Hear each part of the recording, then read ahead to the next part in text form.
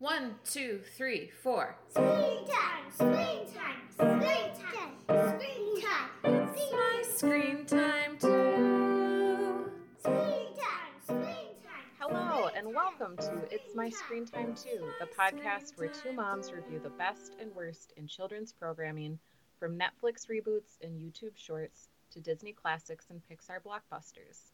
We watch, you listen. Find out what you can tolerate watching for family movie night, what to avoid altogether, and what you'll want to watch alone voluntarily. I'm Deborah. And I'm Katie. I have 3 kids. Tony is 11, and Libby and Nate are 7. And I have 2 kids. Jay is 5 and Kenny is 2. Our kids are pretty adorable, aren't they? They mostly are adorable.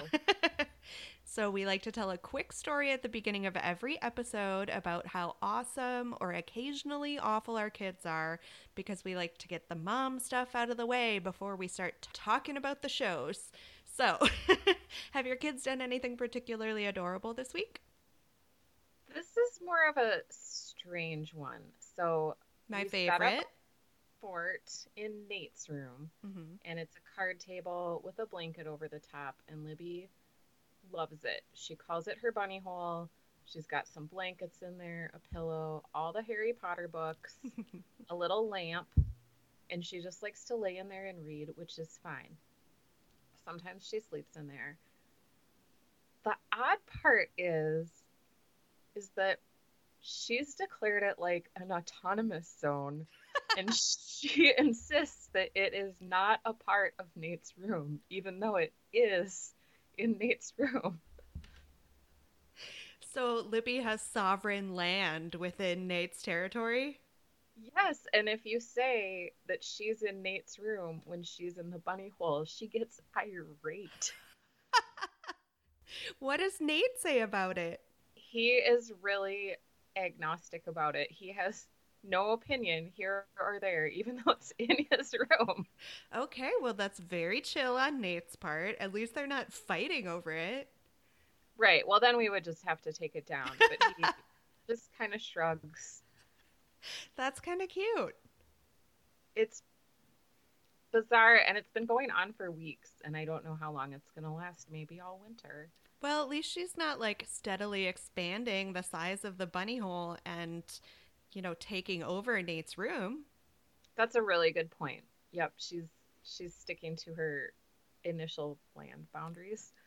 It's not a power grab situation. She is happy with the limits that she's been given. Right. How about your kids? Have they done anything cute?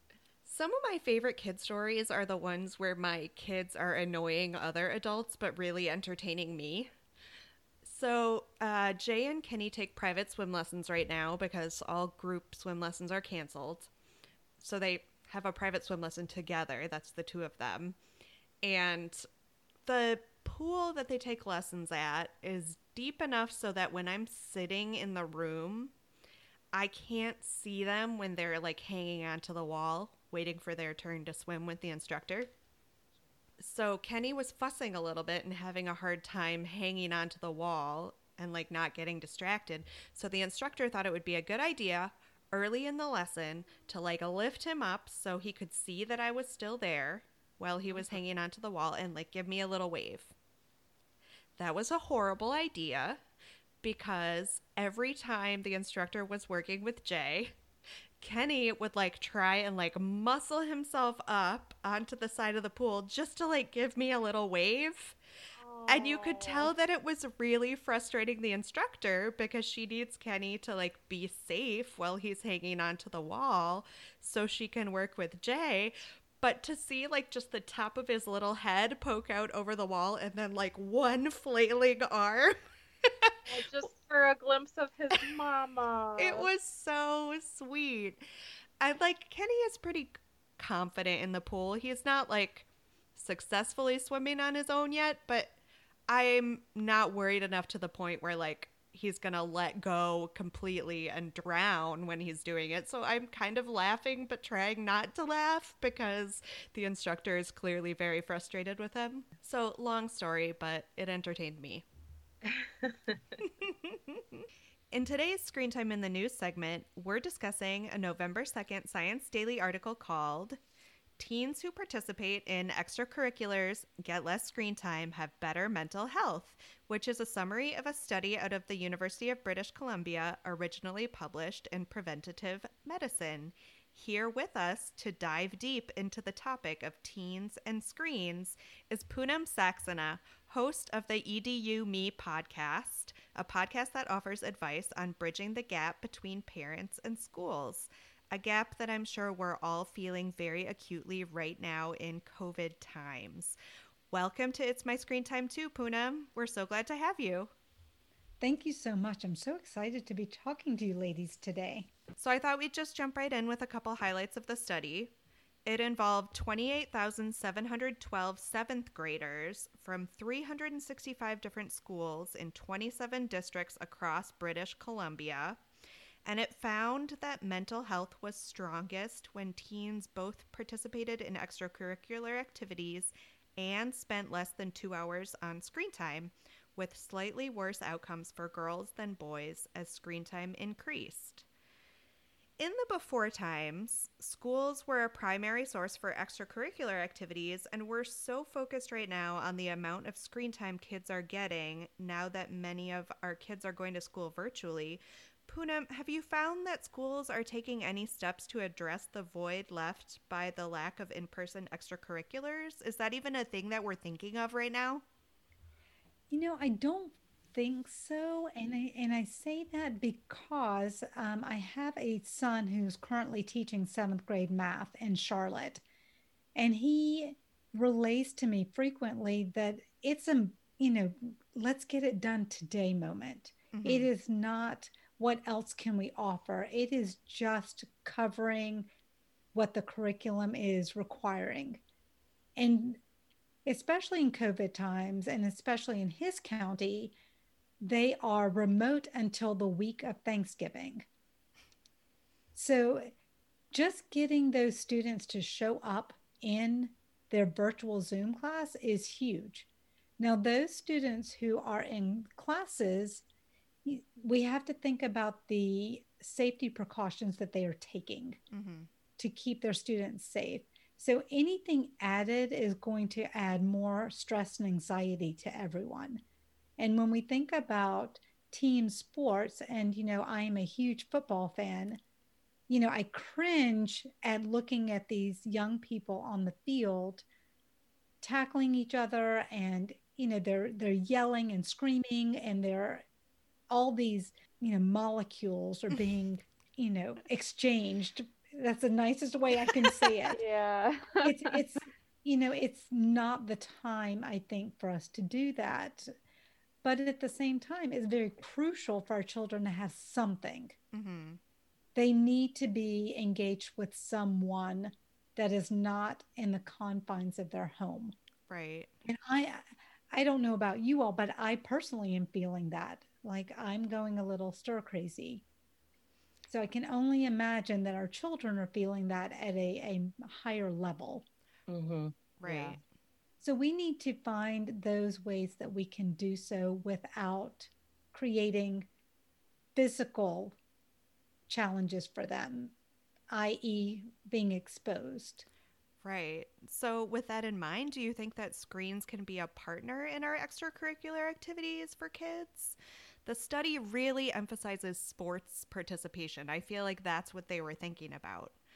And I think, when we think about extracurriculars, we do think about sports. We think about soccer, and we think about, football, and we think about basketball. We really don't think about how can we do exercise without being on a team. Mm-hmm. And I believe teams are a great way for us to learn how to cooperate, how to work together, so that when we get into the workforce, we can actually be a team player. Mm-hmm. So I think team sports has a hugely impactful piece in our life, but is now the right time.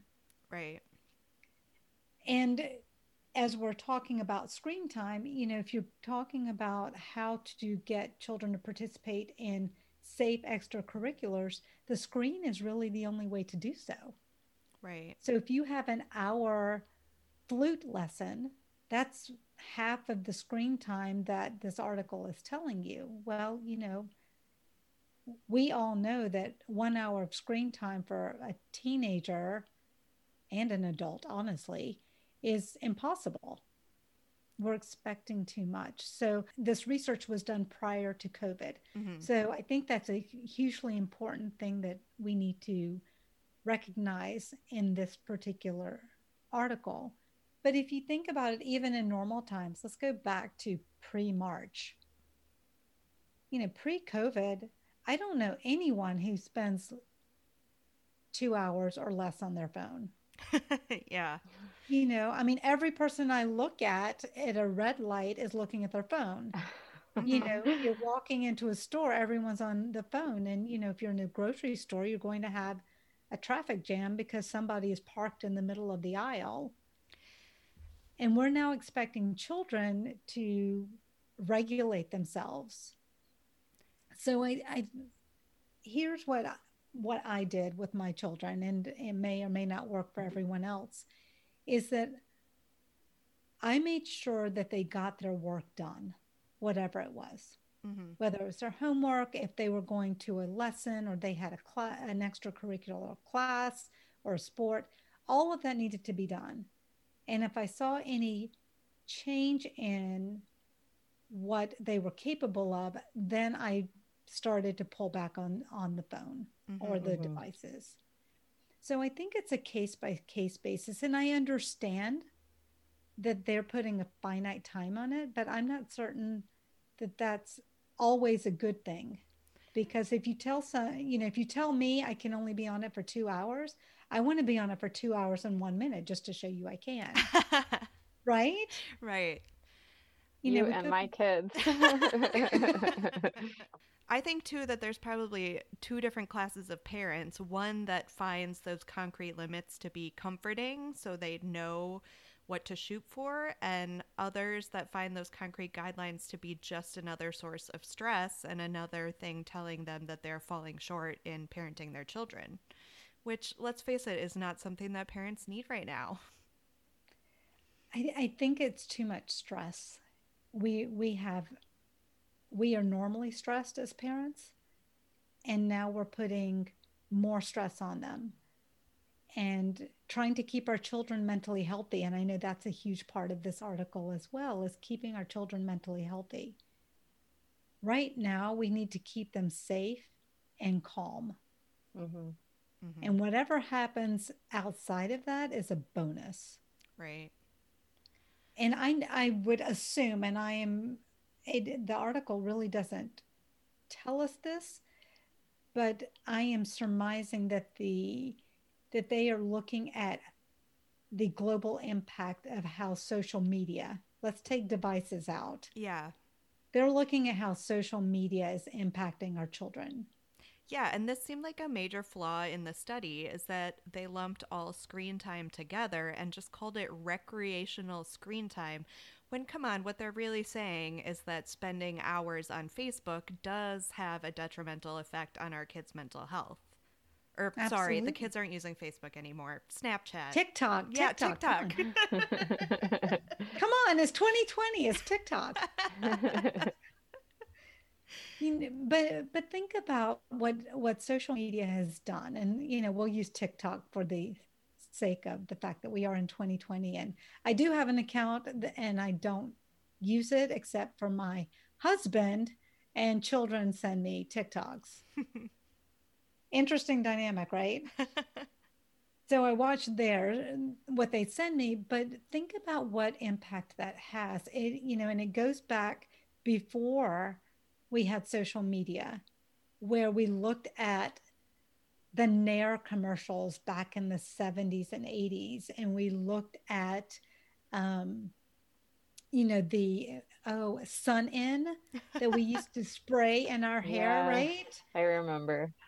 Because you want that copper tone look, so you want your hair to be blonder. Think about what society is putting into our feeds, and that goes way before social media. That's fair. That's right? true. Social media has just exacerbated it. And it's put this mindset that we need to be a certain way, that we're not okay with who we are and the way we look. But we've been doing this for years. Now we just have all access to it. And so I think social media is the culprit. If you're going to look for a culprit, that's it. Hmm. With the mental health affecting, especially girls, this study pointed out that the girls' mental health was more affected by spending a lot of time on recreational screen time, i.e., TikTok. So I think it serves our purpose on the podcast to say that TV and movies are not as detrimental as social media because TV and movies are our primary focus. But I do think this was a major flaw in the study is that they didn't separate out the different kinds of screen time that kids were using. Well, and you're talking about TVs and movies. Let's go to, and we can pick hundreds, right? There's some great movies out there that give very enlightening, uplifting stories. But then, the first thing, as soon as you said that, I thought, oh, Legally Blonde, right? Right. Because, or Mean Girls, you know, we're putting out media that's not positive. Hmm. I'm not saying all of it. Obviously there's some great media out there, but there's some that we put out there because we think it's funny, but it's hurtful to someone else. And I think if you get to the gist of what this article is saying, that's what it's saying. That these girls are looking at these media and assessing how they measure up. I would push back on that just a little bit, Sure. and because we've done a lot of research into screen time, and I think that's exactly where the parents being a part of the viewing process can help in watching movies like Legally Blonde or Mean Girls and helping their children to understand, what parts are supposed to be comedic and navigating who the role models are, or even if there are any in that situation. And I think that's so much easier when you're talking about sitting down and watching a movie together as opposed to looking over your child's shoulder as they're scrolling their Instagram feeds. Absolutely, absolutely. And I, again, you take those two movies that I've cited, which, they just literally came out of my head. There wasn't much thought in those two movies. But they're also, like you said, there are things to learn from them, things not to do. Right. Things that you can say, how would you feel if you were in that situation and the roles were reversed? So there's a lot of learning that can happen in those. But again, you're right. The parent has to be involved enough and willing to be involved, right? We have to have parents who are willing to be involved. And most parents are, but time is their nemesis. Yep. Especially now. And guess what? We're all looking at our computers all day long. Poonam, are your kids grown and out of the house? They are. I have 4 children, and they are all in college now. So we're empty nesters. So I totally resonate with the screen time and mental health equation because it's something that we all deal with. And when my children were growing up, they're all in their 20s now. Oh, that's weird. It's really weird. My youngest 2 just turned 21 last month, so it's just really weird. But when mine were in middle school, social media was just catching on, and they were doing gosh, I don't even remember what they were doing. I think MySpace was still around when my oldest was in middle school. But we didn't grow up with it. Right. We don't really know how to navigate it. We're the first generation of parents who has to incorporate social media into our parenting. And we're all just flailing about, if you ask me, trying to figure out what works. Oh, no, we're totally just relying on you to give us the concrete guidelines that you establish with your older kids so we can apply them with our younger kids. You didn't know that was your job? Do you want me to tell you what I do with my kids? Oh, for sure. That would be great. Okay. So at night, after I want to say like 9, I gave them till 9. Their phones had to be on, on the counter in a specified place in our home. They were not allowed to access it until the next morning. I had to have each of their passwords. They were not allowed to lock me out of their phones. That way I could go check and see what they were doing. That's really smart. Yeah. But part of it was the texting. Like I could see what they were doing on social media because I was on whatever platforms they were on. Mm-hmm. That was the caveat for any social media that they joined. I had to be part of it. Now, honestly, I didn't know how to navigate most of it, but I would just periodically check in on that platform to see what they were doing. Mm-hmm. And that was just kind of my way of making them understand that I was on there. Yeah. Mm-hmm. They didn't know how often, but it was just, it was in the back of their head that, oh, mom's going to be watching this. Mm-hmm. The other thing that we did was that we were very honest with them about it. We were very honest. Listen, this is not necessarily a positive platform. Mm-hmm. You're going to see things that are not age appropriate, that you should not have to know about at the age of 13. And if you have a question, we're here. That's great. But what I was really checking when I was checking their phones was their texts. Because I can see their social media, but I can't see their texts on any other platform other than getting into their phones. Right. So the first few years I checked their texts to make sure there was no bullying going on, to make sure that they were having safe conversations, Mm-hmm. that they weren't talking to people that they knew Mm-hmm. and not just random people. And I know that I sound like a helicopter parent, but when it comes to social media, I felt like that was my way of being able to ensure they were safe.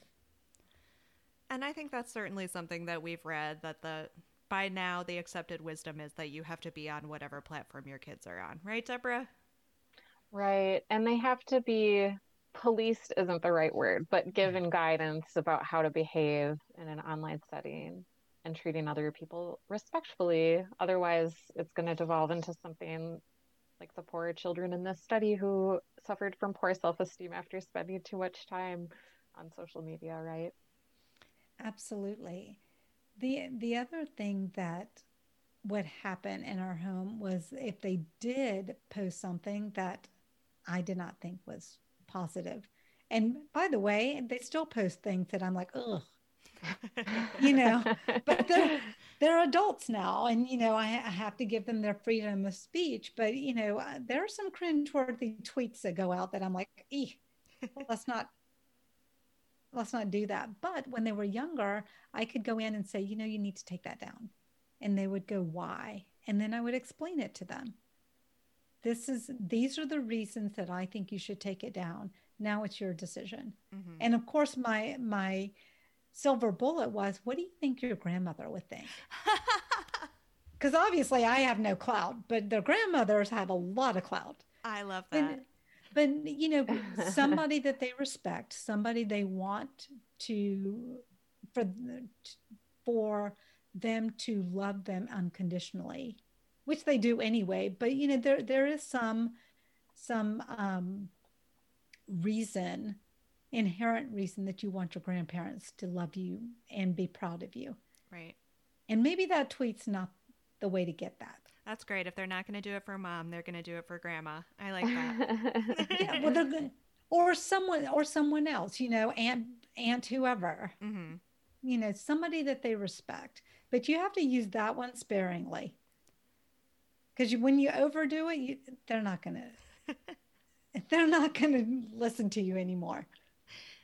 You know what? This is super helpful because we are always expressing some degree of low-key anxiety of how we're going to deal with when our kids are eventually old enough to have phones and social media accounts. So it's really helpful to hear someone's perspective who's been through it and who has been through it fairly successfully. Yeah, fairly successfully. There are some, like, again, they're kids and they want to express themselves.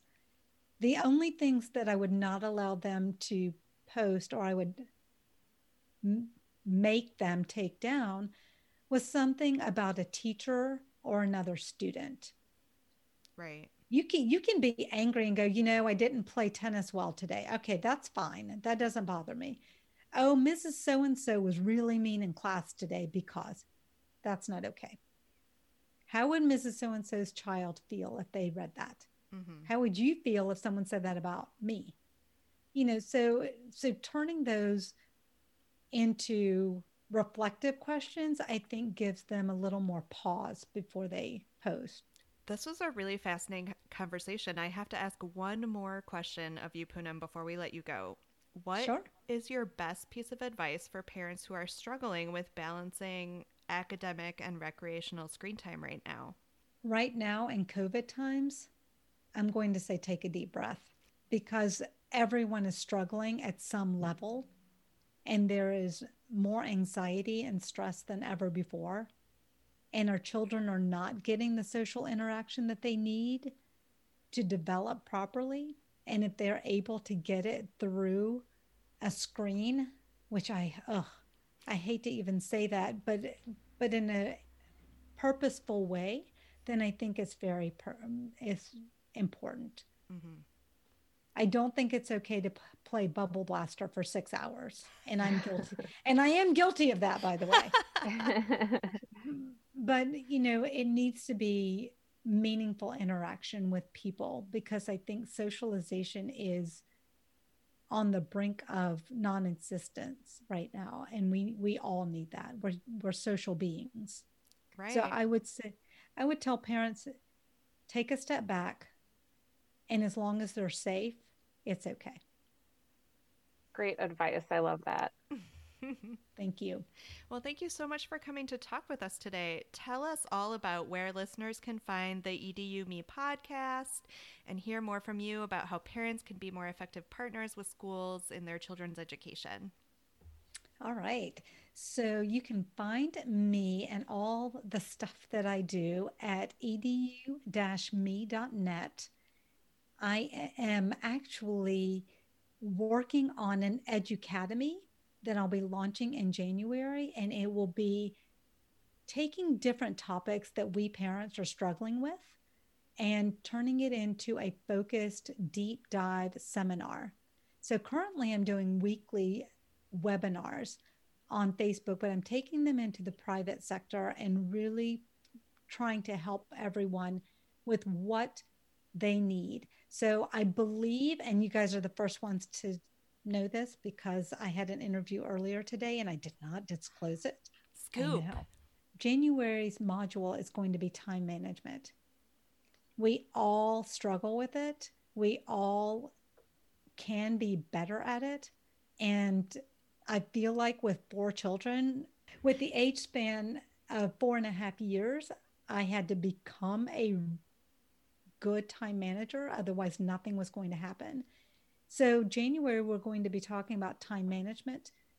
And please, if you're interested, let me know. We will be sending out more details and information about the module come in the next couple of weeks.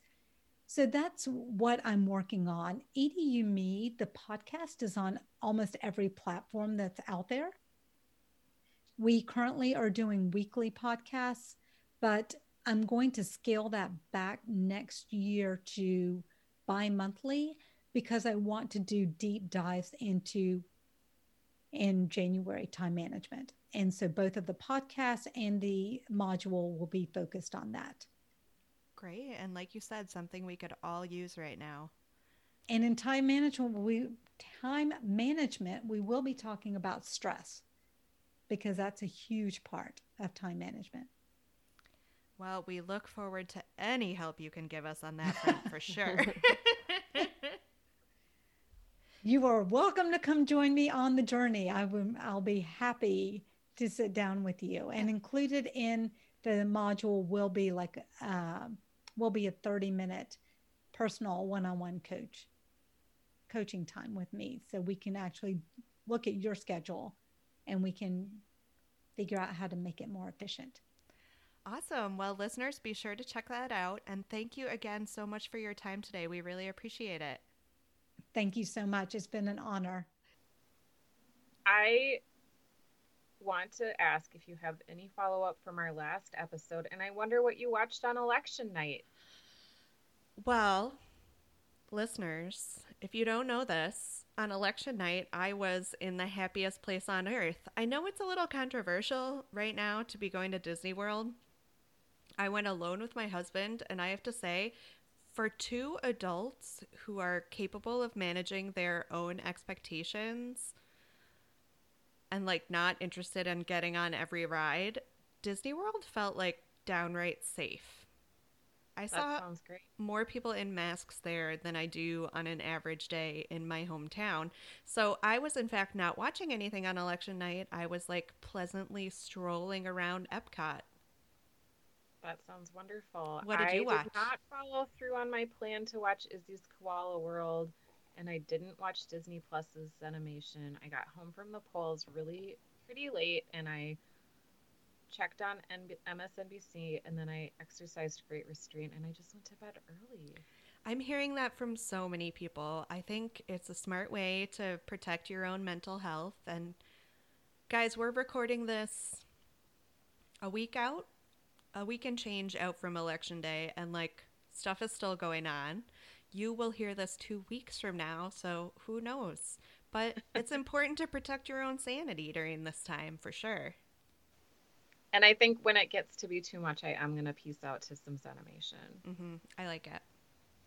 So today we are talking about a movie titled The Secret Society of Second-Born Royals.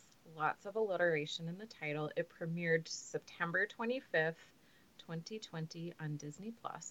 It's directed by Anna Mastro, who doesn't seem to have much of a background in kids' TV, but she's directed episodes of really good shows like The Bold Type, Unreal, one of my favorites, Jane the Virgin, Shameless, grown-up stuff. So we were curious to see what sensibility she brings to content for kids. And Disney Plus promoted this pretty hardcore. It was hard not to want to watch it. So the plot of The Secret Society is that it's a training program for second-born royals like Prince Harry, who don't have a lot of familial obligations related to the throne, but they have special powers, and there's forces at work that they need to stop in order to save the world all the time. Their work never ends. We picked it because we thought it would be fun to compare two different teen products. We watched Julie and the Phantoms. You can listen to that review very recently, and now we're trying out Disney Plus. So don't worry, preschools. Don't worry, preschool parents and preschoolers. We see you. We'll get back to you soon. I have so many thoughts, but first I will just ask you. Actually, first I will tell you that when I wrote this doc, and up until the moment that I started watching the movie, I totally misunderstood the concept. And I thought when they said second-born royals, for some reason my head just kind of mutated that into like it was going to be reincarnation of like old famous royals.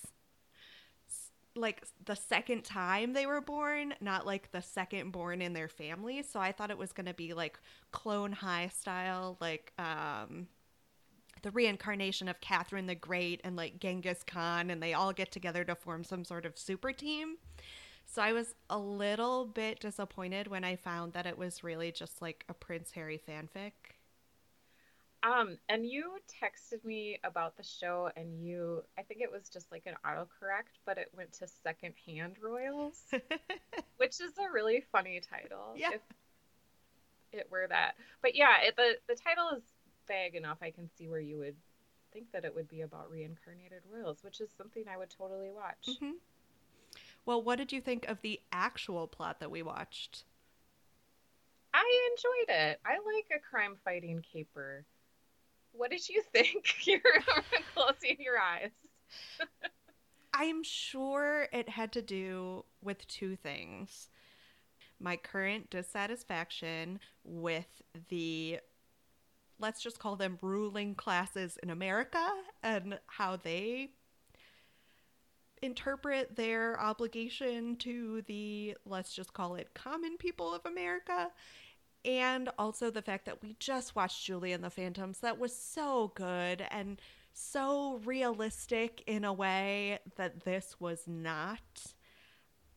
I kind of hated this movie. Oh my gosh. Yeah, like, we'll try not to do too many spoilers, but the main character, why am I blanking on her name? Sam? Yeah. Okay, the main character, Sam, is the second-born royal of a fictional European country where all the action takes place. I don't know why all the royals congregate in this one teeny tiny country. It's kind of like Disney animated movie style where the kingdoms seem to just be a city. Right. So Sam is dissatisfied with the fact that she's expected to behave like a civilized human being. And so she wants to rock, and she goes out in the street and like calls for revolt against the monarchy with like no seeming understanding about what that means. You know, she's 15 years old, right? She Right. should have some understanding of the kind of power she holds in society and an appropriate way to wield that power. And instead, she's just like a mopey teenager being like, nah, I want to play my guitar, not be responsible for the fate of an entire nation. Wake up, kid. Maybe I've just drunk the Kool-Aid about how Gen Z is way more woke than previous generations, but I feel like they took this plot from a kids' movie from our day. And I was just kind of disappointed in Sam. I don't think that today's youth would be that irresponsible. Am I giving them too much credit? I think you are right in that it does seem, and probably the screenwriters are like our age Mm-hmm. and following that trope of rebellious second-born royals. Because I think if you're ages 35 to 40, you've been aware of Prince Harry and his shenanigans and his reform and his abdication of his royal responsibilities. Mm-hmm. I thought that Sam was really endearing. You know how I love like a non-traditional casting decision, and this is a country in Europe called Illyria that is sort of modeled after Luxembourg, I guess. Yeah, I mean, like any small pretend country is, sure. And the queen is Asian looking, and the princesses, Sam and her older sister, who's about to become queen, are Asian looking. And I loved that. The diversity in casting was definitely impressive. I do have to ask you, kind of on a side note, why, whenever there is an Asian lead character in an American movie, do they always have a white dad? That's a really good question. I'm not sure. Yeah, because I'm thinking of To All the Boys I Loved Before, which was a movie that I loved. White dad. Also, I guess not an Asian family, but African American family. The new Wrinkle in Time reboot. White dad. Oh, Like, why also is it? Babysitter's Club. Yeah, why is it okay to have a multiracial couple, but it's always white dad, non-white mom? I'm not sure. Can we talk a little bit about the weird special powers that they had to totally change the subject? Yeah, please. Okay. These super quote unquote superpowers didn't make a lot of sense to me. One of the second-hand royals had invisibility, legit superpower. Mm-hmm. Sam herself had super senses, which meant that she could smell really well, she could see really far away, she could hear things out of scrum of noise, background noise, and pick out conversations. So those are fine. another secondhand royal named January, her power was that she could take away other people's powers. Mm-hmm. Mateo could control insects. Yeah. You've watched a lot more superhero movies. Was that a creepy one to you? Because I found it really creepy. Well, I felt bad for Mateo, and I'm going to dunk on this movie all throughout we're watching it. But Mateo is like the misfit character that finally finds his place among this superhero team, which I was all for. I like that as a trope. But the poor kid also got the lamest superpower. Like, I control insects? Although he does at one point get a bunch of butterflies to fly around the object of his affection, and that was kind of a fun scene. Yeah, and he does like send an emergency fly to like contact Sam at a crucial moment, which like I think even if I knew in the back of my head that a friend of mine could control insects, I would still be like, "Oh, there's a fly buzzing around my head." And like my first instinct would be to be annoyed, not to be like, "What is it, girl? Is Timmy stuck in the well?" Like Right. Yeah, and these powers were just perplexing to me. Like, one of the royals could get anyone to do anything just by telling them to do something, which would be helpful as a parent. It also seems like it probably could have cut the whole plot off at its knees. Right. And then one of the teachers, his superpower was duplicating himself. I don't know. I wasn't super impressed with these superpowers. Agreed. It was definitely a motley collection of abilities. And some of it seemed like ham-fistedly applied as a way to like teach the kids important lessons about life. Like the girl who could turn invisible was the one who was actually obsessed with being seen by everybody on social media. And the boy who could just tell people to do things and they would do it was the one who was obsessed with being charismatic and getting that external validation. So Yeah, I don't know. Disney does tend to fableize its stories.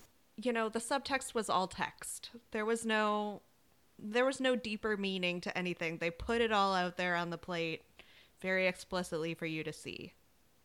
Which is not uncommon in these teen shows. And I have sat here in this very chair with this very microphone and raved to you about Teen Beach Movie. But for some reason, and I think it really was affected by the fact that we watched Julie and the Phantom so recently, I couldn't take it with this one. I wasn't in the mood to indulge this kind of fantasy. And I do think it's also the times in which we are watching this and recording, because the message was really like Sam is anti-monarchy, but then she battles her uncle who's like a populist revolutionary. I don't want to spoil it, but then Sam goes along with her sister's plan for very incremental change. Yeah, and the anti-monarchy, pro-democracy angle is the one thing that is not well explored, which is weird because it seems to be, I mean, that's the villain they're fighting. You'd think they would come up with a more explicit message on that front, but they don't. Mm-hmm. Because, guys, ultimately, it's just ruling a single city because that's all these countries are. So, did you recognize any of the actors? Only the teacher, Skylar Astin from Pitch Perfect. Mm-hmm. He was like their big get, which feels weird. He was good. He's kind of an adorable actor, I think. He is definitely adorable. I thought he had some of the funnier moments in the script that was lacking in funny. You know, and I looked into some of the writers too, and they also came, for the most part, from more grown-up shows. And you brought up a little bit off the top about how the grown-up sensibility of the director might affect the movie. It wasn't a particularly smart script as far as like zingers or anything. Right. We've definitely watched shows and movies for this age group that are more fun. Did you have any favorites among the characters? I really liked Sam, played by Peyton Elizabeth Lee. She was really good. She didn't annoy you? She didn't annoy me at all.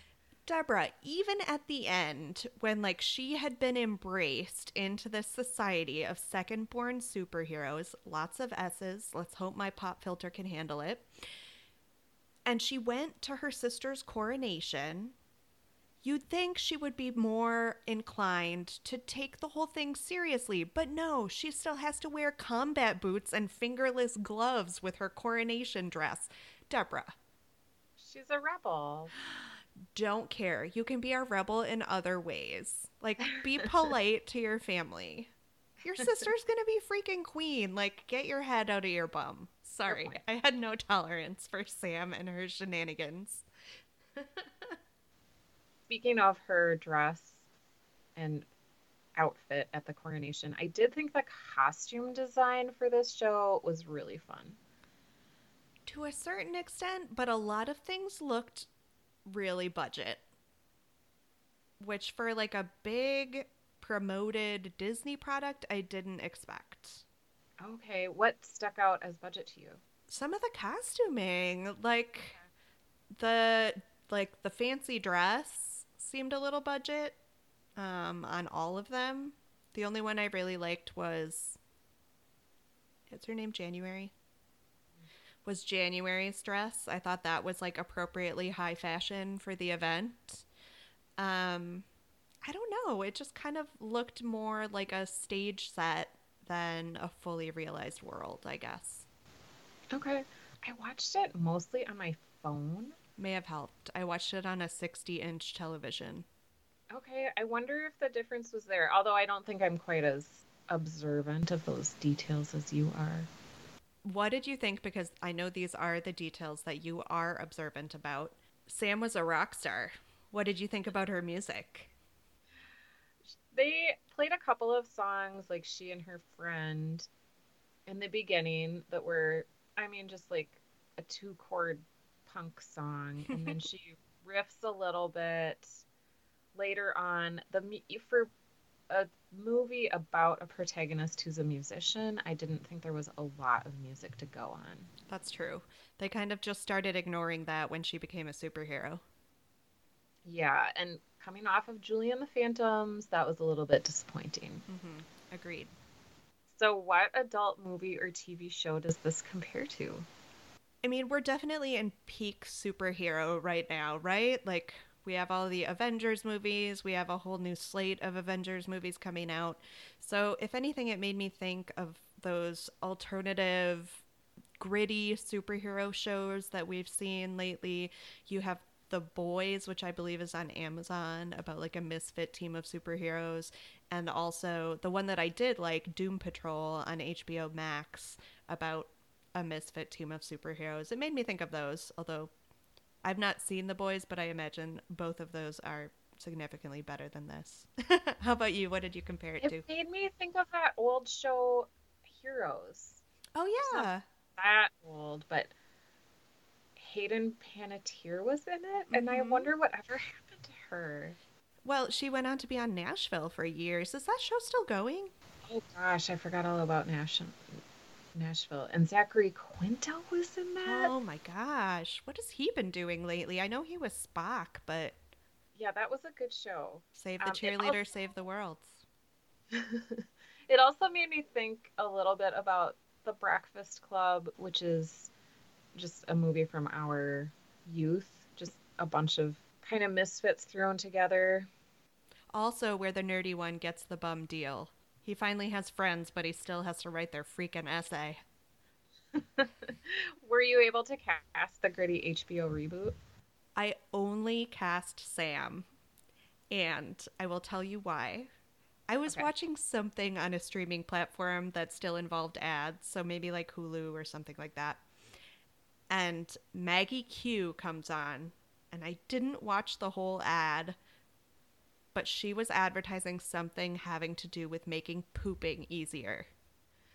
And I thought, oh, Maggie Q, like, remember when you were on the Nikita reboot and you were all badass? What are you doing on a poop commercial? So I thought, let's make Maggie Q Sam because she needs something to do. And even if they don't make the writing better on the gritty HBO reboot, at least she'll be getting paid and she won't have to make poop commercials. Oh, poor Maggie Q. I know, right? I mean, I hope she's getting some good money out of it, but... I also just cast Sam as Aparna Nancherla. Oh, I like that. She'd be funnier. She's really funny. And I would like Meghan Markle to make some cameos in that show. That would be Winky. Yeah, I mean, she's a real live royal and a real live actress. I like it.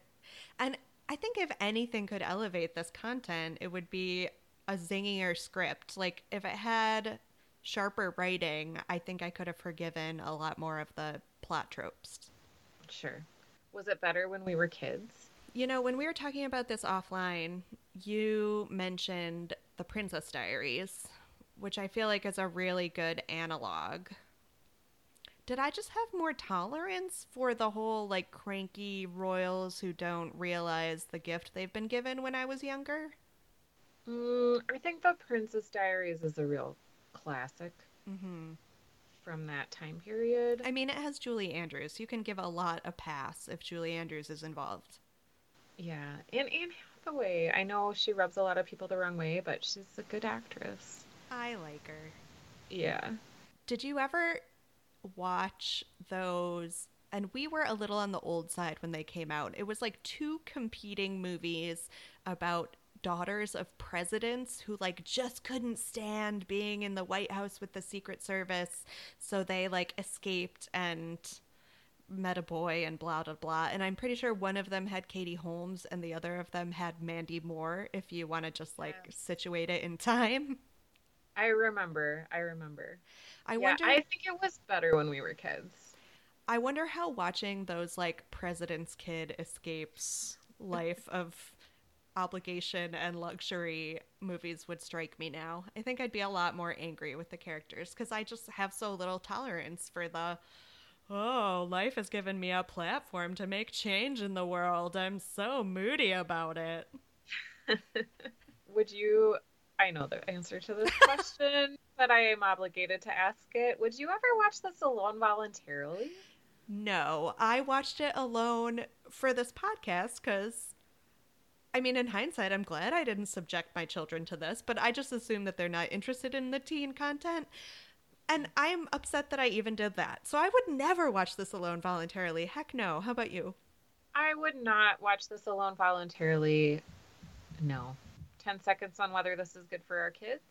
Racially diverse cast is a positive. Female protagonist, also a positive. Highlights a friendship between a boy and a girl that never becomes romantic, also a positive. That said, I'm hoping that by the time my kids are interested in teen content, I will have many more examples that show those very same positive things that are better products. Yeah, I think it's totally fine for kids. I would have no problem if my kids wanted to watch it. Ratings? 2? Oh my gosh, Katie. This is hard. I liked it a lot more than you did, but you are talking me down. I love it. Come to the dark side.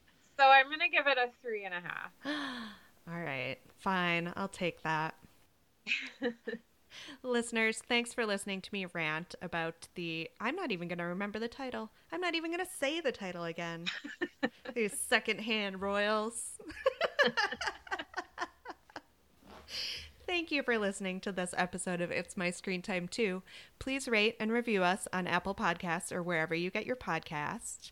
You can check out our website at myscreentime2.com, and you can also find us on all the social media platforms. Well, not all of them really, just Facebook, Instagram, Twitter, and even good old Gmail at myscreentime2. Please send us your show or movie suggestions, any article recommendations you'd like to see us cover for Screen Time in the News, or just general comments about the show. We love to hear from you. Our theme music was composed and performed by Deborah and her adorable children, and our podcast is produced by me, Katie. Tune in next time for more real talk about the movies and TV beloved by kids and tolerated by parents. Bye! Bye.